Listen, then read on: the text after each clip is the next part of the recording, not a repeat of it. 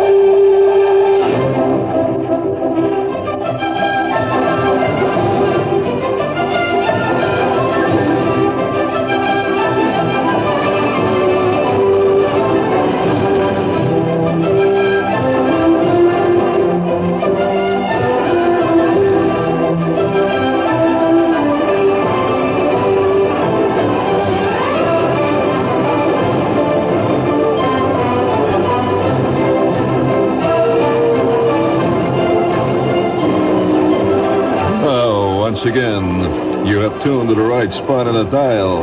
It is rhetoric time.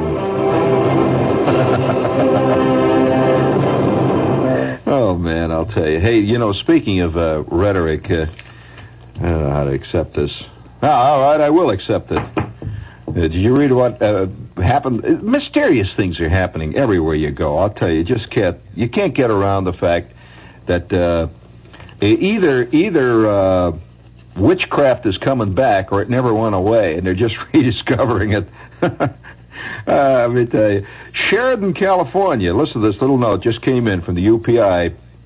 A shaken Mrs. Al Stewart told Placer County Sheriff's deputies that her goose, and we quote her here, blew up right before her eyes.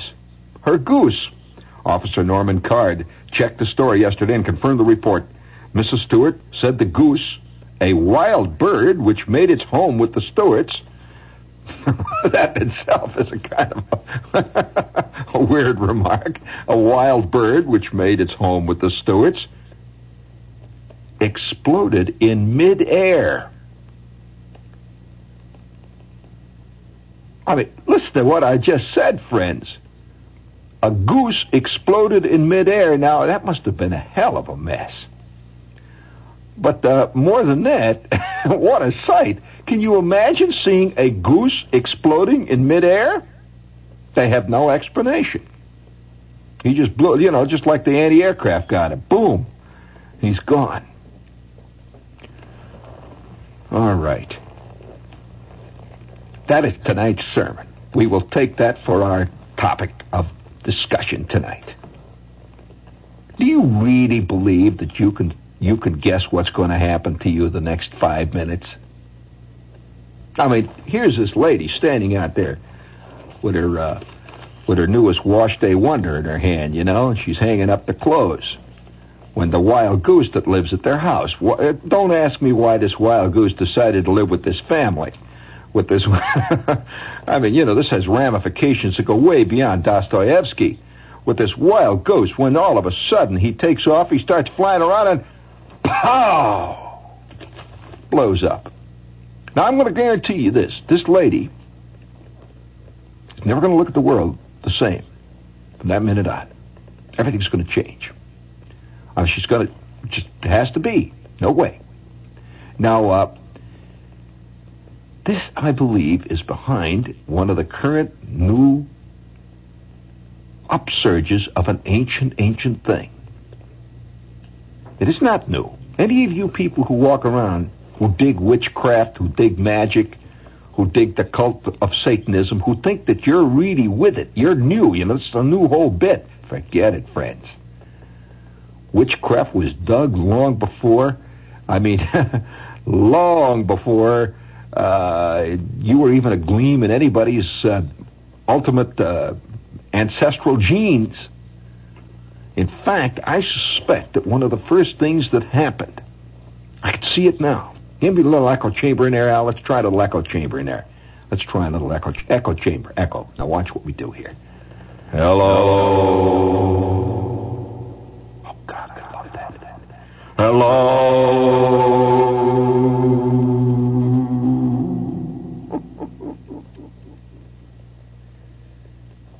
Real good. All right, now you keep that in. You keep that in. You keep that now, and I'll give you the cue. When I go like that, Al, I want that echo chamber.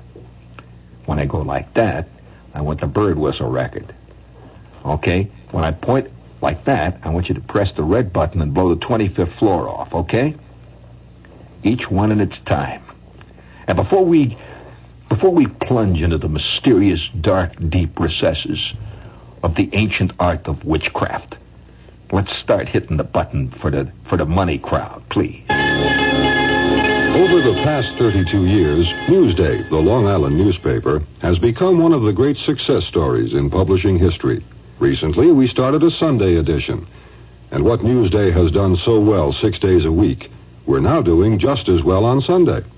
For example, our coverage of television. I'm Lou Schwartz, managing editor of Newsday, and I can tell you one secret about developing a Sunday paper. You give readers something the other papers don't give them. In the Sunday Newsday, for instance, there's a TV book that has no competition because the other papers don't have one. It's a handy color magazine, more like a TV guide than a newspaper TV section, and you keep it on top of your TV all week. We think it'd be great, even if there were competition, but we're prejudiced.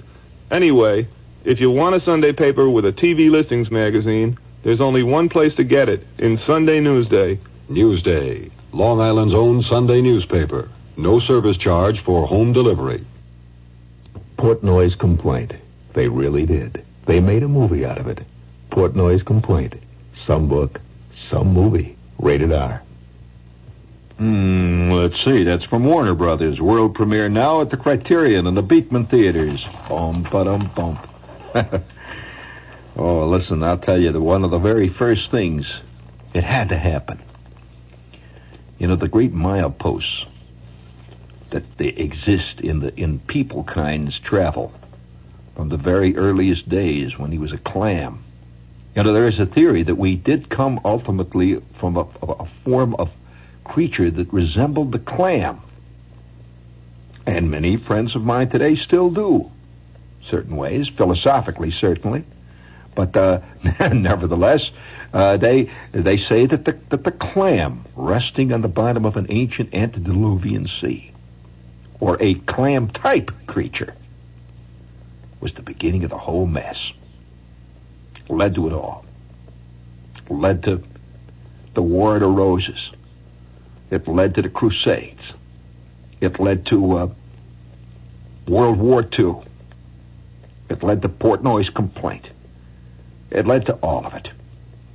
But before that, there had to be one moment, and there's been a lot of speculation.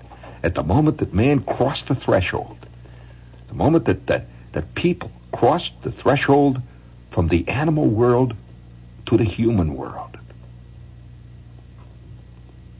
And that moment was never to be retraced. I could see it now. There's a cave on the shore of an ancient lake. It was so early in history that they hadn't even invented trees. Just nothing but grayness. They didn't have clouds yet. Clouds didn't come along till late in the 17th century, They didn't, that they didn't have clouds back around the old time of the pyramids. They had not invented clouds, just grayness. And there was a lot of rain. And there was this cave, an ancient lake. And the ancient lake was filled with creatures swimming, crawling, ducking into the murk, the mire and the muck of dead bodies of past ancient creatures. And man, who had just recently crawled out upon the shore, was not very much different from any of the other creatures who also had crawled out upon the shore. He still had a vestige of webbed feet. In fact, did I ever tell you about the family that moved next door to our house when I was a kid, the Bumpuses? That it wasn't until one time when they took all the patrol boys, including Delbert Bumpus, to the beach with us, that it was discovered that the Bumpus family had webbed feet. And, of course, that caused a whole different view in the neighborhood. But there are still many people with webbed feet and still have a little vestige of a fin on the back. Yes, do you know that a barber can tell you that certain people have manes that grow back down the back of their neck? Not hair like you got, but mane. There's an actual mane that grows down almost to the backbone. You all know the legend of the trolls, don't you? You know, what is it, a troll? You know what a troll is? Little green guy that stays under the bridges. You know the legend of the troll, don't you? Has a fin up the back. And according to Norse legend, when anybody would come along this road, which went over the river on the bridge, the trolls would come out from under the bridge and demand payment. And if he didn't pay, forget it. The trolls would cast an evil spell upon him and do other bad things. And I can't think of anything worse than a bad, evil spell. As a matter of fact, I have come to the conclusion. I've thought about it for years, and I've come to some conclusions. There are things which we do not understand. Now, you've heard this said before, and that's an important conclusion because man likes to believe he does understand everything, and if he can only get to the basis of it, everything is explainable. Oh, no. No. I wonder whether or not about 1950 or 55, maybe in that period, if somebody somewhere in the world, some really good practitioner of witchcraft, I'm talking about a really good medicine man, I mean, a guy who really knows his stuff, I wonder whether or not he might have put an evil spell on America. Has it occurred to you that could be what's happened? There's a gigantic jinx been put on us. Now look, all of you have had a jinx put on you at one time or another, haven't you, Al? Never, but no one yet? You mean no one has sat in the stands when you were pitching and gave you the horns? Well, maybe you just haven't been aware of it. You know what kind of a season your ball club had, didn't you? Well, I want to tell you, anybody who's really got a genuine jinx on him is not aware of it. He does not know it.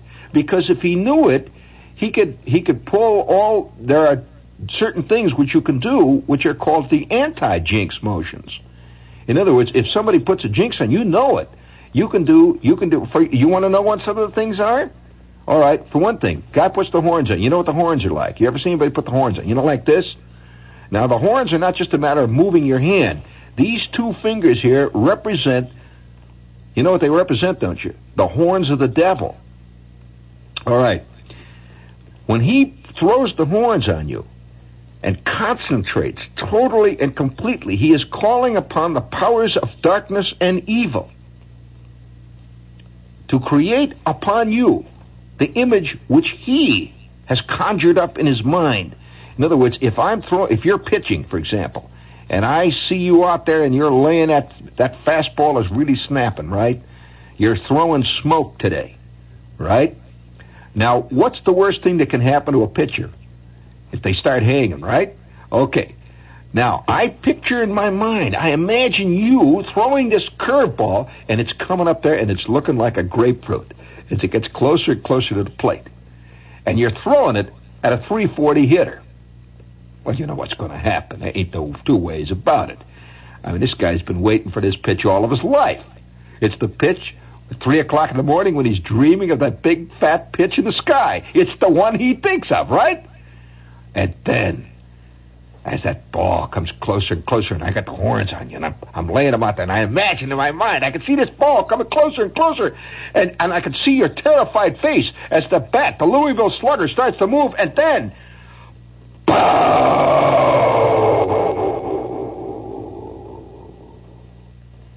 Now, all you think is that you just have to throw a curveball that hung. I've often wondered about this radio station. Whether or not somewhere early in our career somebody laid the horns on us. The big gambling horns in the sky.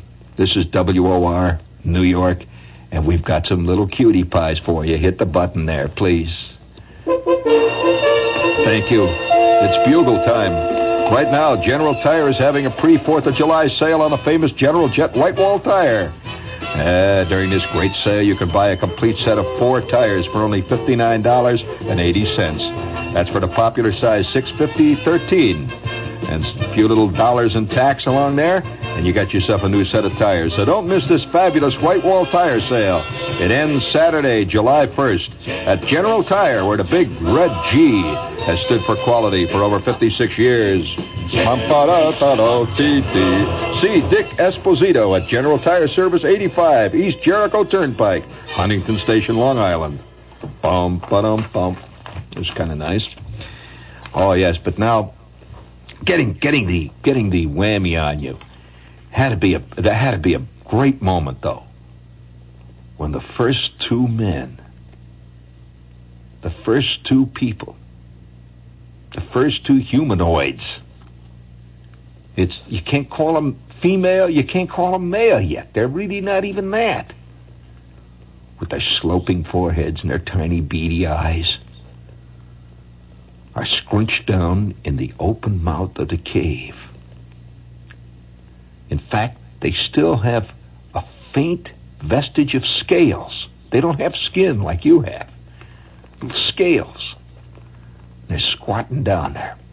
When all around them are other creatures with tails, with scales, with webbed feet, with turtle shells, with great big bulging eyes like toads.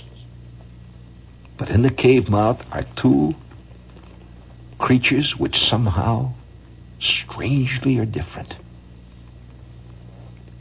And both of them are looking out at this swirling storm. The gray fastness of the ancient fog. And the lake, which they have just so recently left. And the 2 of them have squatted down in the cave for shelter.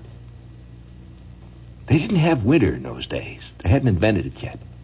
That came later. That was invented about 1962. They did not have summer as we know it. Summer did not come in until the fall of 1893. They had not invented sex yet. Sex was invented in the 1870s by a Belgian, in case you're interested, named Adolphus Saxe. His name was later anglicized to Sex. There is, in fact, a statue to him in the town of Liège, Belgium. First man to invent sex. We owe a lot to him. But these 2 sat in the open cave mouth and just looked out at the lashing waters of the ancient lake. They were about to become members. The first 2, they were in fact about to become participants. In fact, the creator of a historical milestone which we have not yet seen the end of. And probably will never until the last man, the last humanoid, sinks back into the ancient mire and begins to swim under the lily pads. Back from whence he came. The 2 of them looking out over the ancient seas. Let's give them names. The one on the right is Charlie. The one on the left is Og. And of course, already, since these were the forerunners of the human beings that we all are part of now, more or less, as the very first thing you notice that already there's a marked difference between Og and Charlie. Og already squatting down in the mud has the low, sloping forehead of a man who contemplates his navel, who is concerned with curious, inexplicable things. Charlie, on the other hand, has the large, rotund abdomen. He is a very early Archie Bunker. He is the beginning of a whole line of eaters, drinkers, and belchers and sleepers. The very earliest, one might say, of the Met fans. And the two of them are sitting in the shores of the ancient lake. But at this point, nothing has really happened. And then suddenly, without warning, and yet it has happened millions of times over, and it has gone unnoticed. It has never even so much as caused a flicker in the eyelash of an ancient reptile. Man was the first to do it. An occurrence, which today we all know is easily explained by normal physical laws, happened.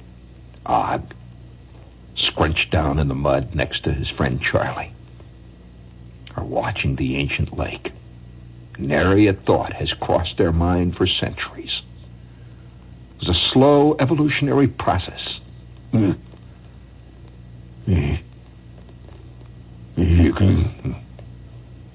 This was the extent of their conversation.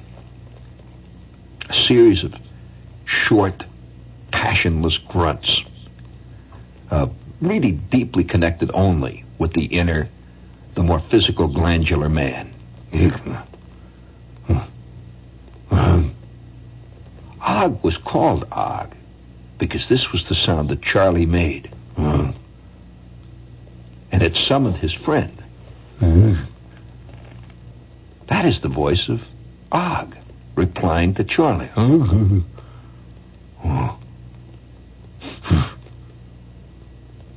They snorted a lot in those days. The nose was not shaped the way it is today. A Kleenex was many, many eons in the future. Vicks Vapor Rub was not even in the future yet. It was that far away. And so they sat, endless eon, until one afternoon.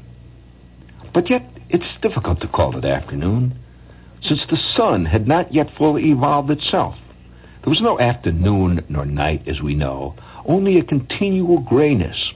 The earth was not yet round as we know it, more oblong-shaped. It had not yet spun into the nice, round, pockmarked globe that we know so well from studying in second grade what globes look like.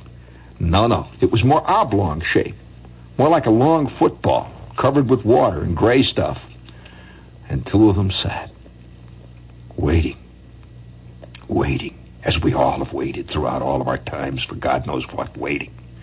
But suddenly, a faint glow appeared in the grayness. And then, a lightning bolt came suddenly from out of the gray swirling fastnesses, a lightning bolt, and crashed into a rock, exploding it into 1 trillion pieces down on the shore of the lake. Their two heads lowered at the fearsome sight. Their minds slowly churned. Maybe what we would call months went by. Took a long time for a thought to go through those murky cheesecloth brains. Then another faint glow in the gray swirling fog. And pow! Another rock shatters to bits. When Og looked up at the gray, murky light above him. Where are you? And he scurried back into the cave to cower to the burnt-out fire that had left its remains centuries ago when another lightning bolt had struck. His red-rimmed eyes peered at his friend Charlie. He spoke. And Charlie nods in perplexity and answers. Translated meaning, what the hell's eating you? Og again. Translated meaning, there's something out there. Charlie. What's the matter with you? There's nothing there, just a bunch of rocks. Og was the first man to discover the great unknown. There's something out there. At which point, driven by impulses that he could not explain, he raised his fin where there were tiny vestigial beginning to grow fingers. He raised it to the heavens and pointed, two of them pointing upwards.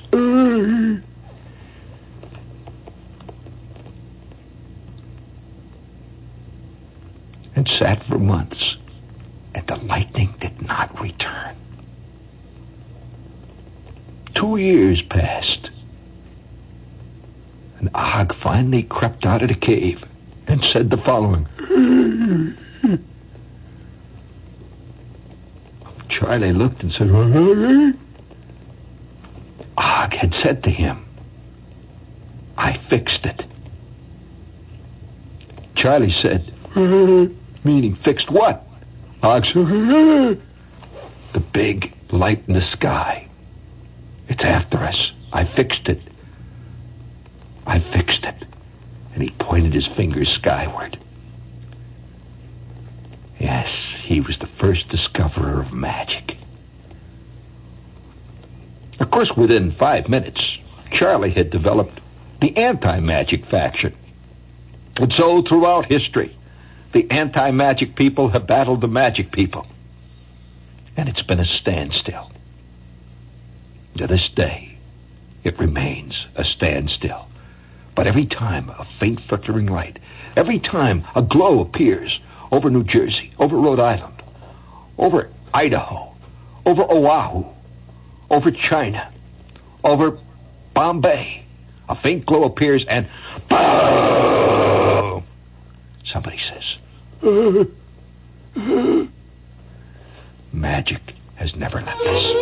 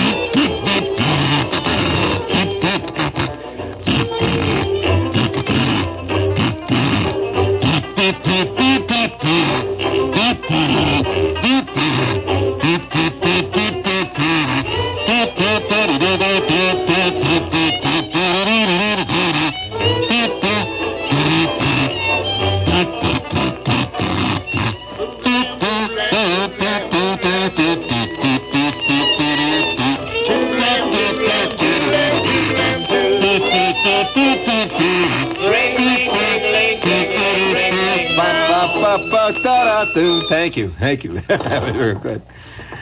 Oh, God. Yeah, no, wait a minute. Now, don't run away. I mean, I just don't put down magic. I just don't do it. And I'm going to lay something on you here that you're not going to like, and I'll tell you what it is. You know that one of our ways to deal with the great inexplicable is music. Ever occurred to you that music is used to ward off the evil devils? And I mean, it's the evil devils of the soul. It's the evil devils that gnaw away at you when you sit in the bathtub. It's the evil devils that pursue you when you whistle along the Jersey Turnpike. It's the scorpions that bite in the night and the things that bump. La-da-dee, la-da-dee, la-da-da-dee-dee-dee. La-da-da-dee-da-da-da-da-da-da-da-da-da-da-da.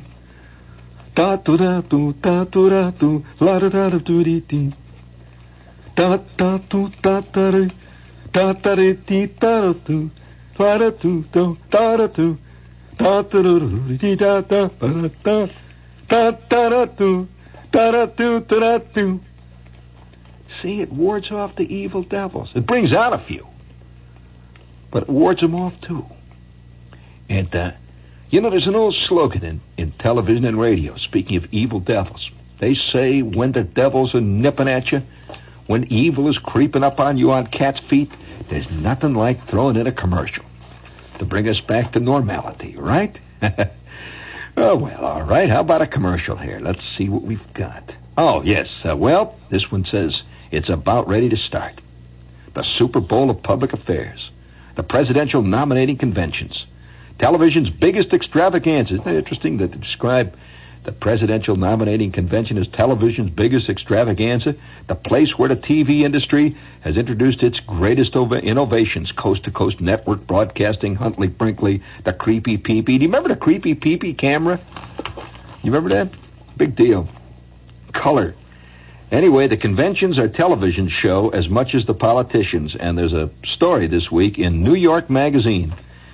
Crack political reporter Richard Reeves reports on the reporters. So if you want to know about these guys that are going to be reporting all this stuff for you, read it in this week's New York Magazine, which is on sale now. Okay? And while we're on the subject of commercials, let's get by with another one here. Let's see. Shoetown. Oh, yeah. Let's see. Shoetown. This week, Shoetown has world-famous Jack Purcell sports sneakers for the amazingly low price of just $6.66. These Jack Purcells, by the way, they usually go for a hell of a lot more than that, as you know. These Jack Purcell sports sneakers are slightly irregular, little tiny irregularities, but they don't affect the wear, and so tiny that you'll probably never even be able to see it. And if perfect, these babies go for about $12.99. In fact, they go for exactly $12.99. But you can get them at Shoetown's sale price of $6.66. That's Jack Purcell sports sneakers, and they're really fine sneakers. Incidentally, they have sizes 6.5 to 12, boat or tennis size. That's tennis style or boat style. $6.66 at Shoetown, and this sale ends Saturday. There are over 30 Shoetown stores in the suburban New York metropolitan area. So check the white pages of your suburban phone book for the one nearest you. That's got racial overtones. The white pages. What do you mean? That's bad news. But no, wait. We've done them all, right? Well, I want to tell you something. Did you hear that music there that I just played? Bring a little bit of that in there, Al. Just sneak it in a bit. Listen to this. Yeah, that's it. That's it.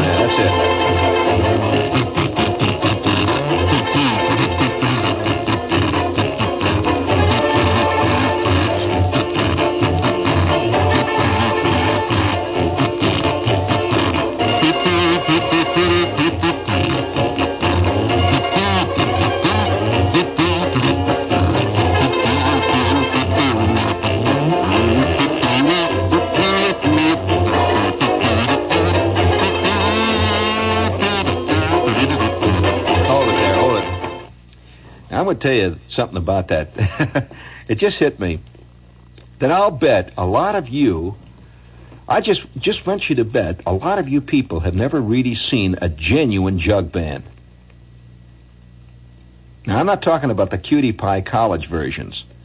I mean, that's something else again, because jug bands recently had a big thing where, college kids are getting out jugs and kazoos and stuff. And playing them, by the way, quite badly generally, but well enough for people who've never heard it before. I mean, it's like the blind leading the blind. But and they all think they're fantastic. Oh, this is great. But I wonder how many of you have never really seen a real jug band. Now, what is a real jug band? Well, anybody that has jugs, I suppose, can call itself a real jug band. But I will never forget an incident, and I know that I've never told you this. I've never told this story because it never hit me until just now. Just hearing that and talking about warding off the evil spirits, that jug band sound brought up a whole image in my mind, which has sort of lain dormant. It just popped out. You know, I wonder about us. I often wonder about our minds. I wonder in this way, that as we walk around, I don't care how many years you've lived. Let's assume. Let's just take for argument's sake you're 25. You have lived 25 years. Now, out of the 25 years, probably a third of it is spent sleeping, roughly. So that leaves, what is a third of 25? About 8, right? 8 years sleeping. That would leave you, say, 16 years of being awake, being conscious. Now, out of that 16 years, probably, quite possibly, 10% were when you were just waking up or just going to bed and you were just sort of dopey. You weren't really conscious, see? So we'll knock that off. We'll knock 1.6 years off. That would leave roughly 15 years out of a guy who was 25 years old. Roughly 15 years, he has been absolutely conscious, where he's been seeing things, he's been looking at things, he's been absorbing things, he can evaluate things. That's what consciousness means. He's reacting to his environment. Well, I wonder whether or not if somewhere stored inside of us someplace, if we could tap it, if there isn't a memory of every last instant of those 15 years. Yes, I mean, even nothing, the dull moments when you're just sitting. That inside of you, if you're 25 years old, is 15 years of continuous tape. That if you could start it, you could relive the entire sequence. You could bring it out and examine it somehow if you could tap that memory. Well, I've often wondered about this. Now, here I just heard, and I think it takes a triggering something to do it. So I'm sitting here, and I hear that little note, and I'm thinking of the evil spirits, and I'm thinking about warding off the darkness. And I am convinced that music is part of our magical process. That's why music can never be explained. You know that guys, there's a field of study called aesthetics, and they have attempted to explain why man produces music. Almost every known human creature, any tribe produces some kind of music. Why? What is it? You say, well, it's pleasant, it's groovy. That's not enough. Why is it? Why is the sound of somebody going...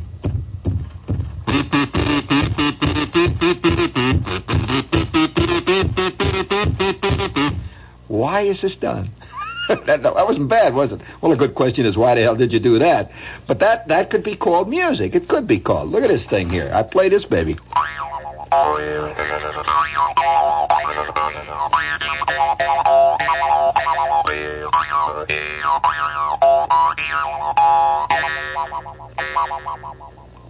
Now, that's a Jew's harp. Music is found everywhere. Well, I'll tell you, I'm convinced that we all relate to it somehow. That old folks watching Lawrence Welk, it says something to them. It really does. Don't put it down. It says something to them. Something that those of us who are not part of that scene can't quite understand. But it says something.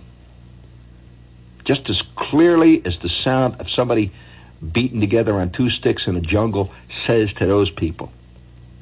And what it is a language that has to do with magic. I mean magic. In the best sense of the word. I'm not talking about...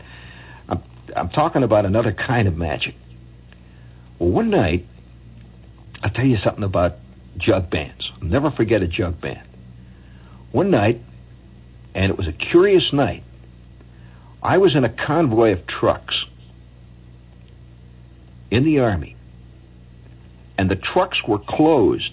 Have you ever seen troop carriers with the big canvas over the top? They were closed and sealed. It was a secret movement that this unit that I was in was making. It was a radar unit, a strategical radar unit, and we were on the move at night. And we had been sealed in these trucks since about noon the previous day. And now it is about midnight. It's roughly midnight, maybe 1 o'clock in the morning. And we are riding along what appeared to be a gravel road through thick undergrowth. And this was down in the Florida Everglades. And it was hot. And we had been sitting in these trucks for hours and moving towards God knows where. We had no idea where we were being taken, nor why. We just knew that it was an important move. Well, we stopped in a little tiny town that was not much more than a clearing in this undergrowth of jungle. Hot. It was in August. The temperature was maybe 105 degrees. And right on the board sidewalk next to us, as our trucks pulled in up there, they were letting us out to stretch a little bit and walk around and drink some cool water, which they had kept in the truck ahead of us, and to get our heads straightened up a little bit after riding for about 19 hours in the back of a truck. Were 4 guys standing in front of a little general store, 4 of them, and I'd never seen anything like this before. It was in the darkness. These guys are playing. I'm serious. One guy's got a washboard. Another guy's got a big gallon jug. And it was a third guy. He had a violin made out of a Garcia cigar box. And it was a 4th guy. He had about 19 different things. He had a comb. He had a kazoo. He had wire brushes that he was banging away on the top of a paint can. And these guys were playing away at 1 o'clock in the morning for us. They were greeting us. It was a fantastic moment. And all the GIs had never seen this before. You know, most of us were from places like the city. We were from all kinds of places. Never heard anything like this before. But this suddenly changed the whole complexion of everything we were doing. The quiet sound of these guys. And we piled back in the trucks, and everybody, gave them a quarter or half a buck. And you could hear these guys blowing away, see, as we drove down into the jungle.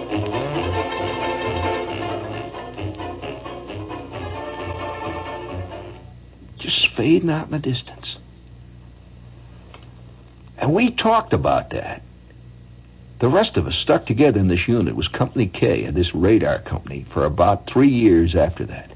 And every once in a while, somebody would get out a comb and start blowing. And it just brought back that whole moment. It's a very private instant. But it was a jug band. I'd never seen a jug band before. It was a real one, too, by the way. These guys in the deepest, darkest, most dense section of the undergrowth of the Everglades. Magic. Mysterious forces at work. Out there in the howling darkness. But deep within each one of us, there is still a tiny ark. Still looking into that gray, swirling, unconscionably impenetrable fog. Squatting on your pancreas, looking out. Next to him is a miniature Charlie, who's the other side, the scoffer. What are you talking about? Get out of there. And I keep saying, well, you never can tell. I mean, you never can tell. There's a lot of stuff you can't explain. And then the Charlie, and you say, come on, it's ridiculous. It's silly. What do you mean, walk under ladders? It's ridiculous. Well, that business of 13 Friday, that's ridiculous. Then Og, the other side, yeah, but what do you mean? How about the time that the hurricane blew up the shore of Jersey? It was on the 13th Friday. What are you talking about? You never can tell. And the two of them keep battling it out. Magic. And by the way, have I noted to you it is now Friday? Friday is a magical day. You know what the name Friday itself stands for? You do? That's a hell of a note. I thought I knew something you didn't know. Oh, listen, Saturday. Saturday is Saturn's Day. It also is Satan's Day. Do you know that? That's why everybody hangs one out on Friday. The devil is behind you, friend. Woo! Yeah.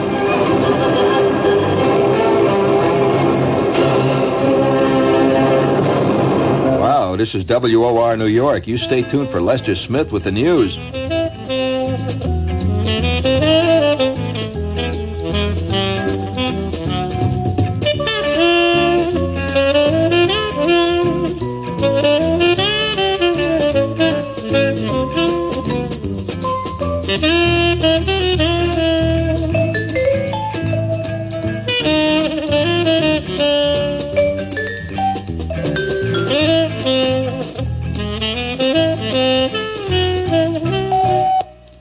The news indeed from the WO.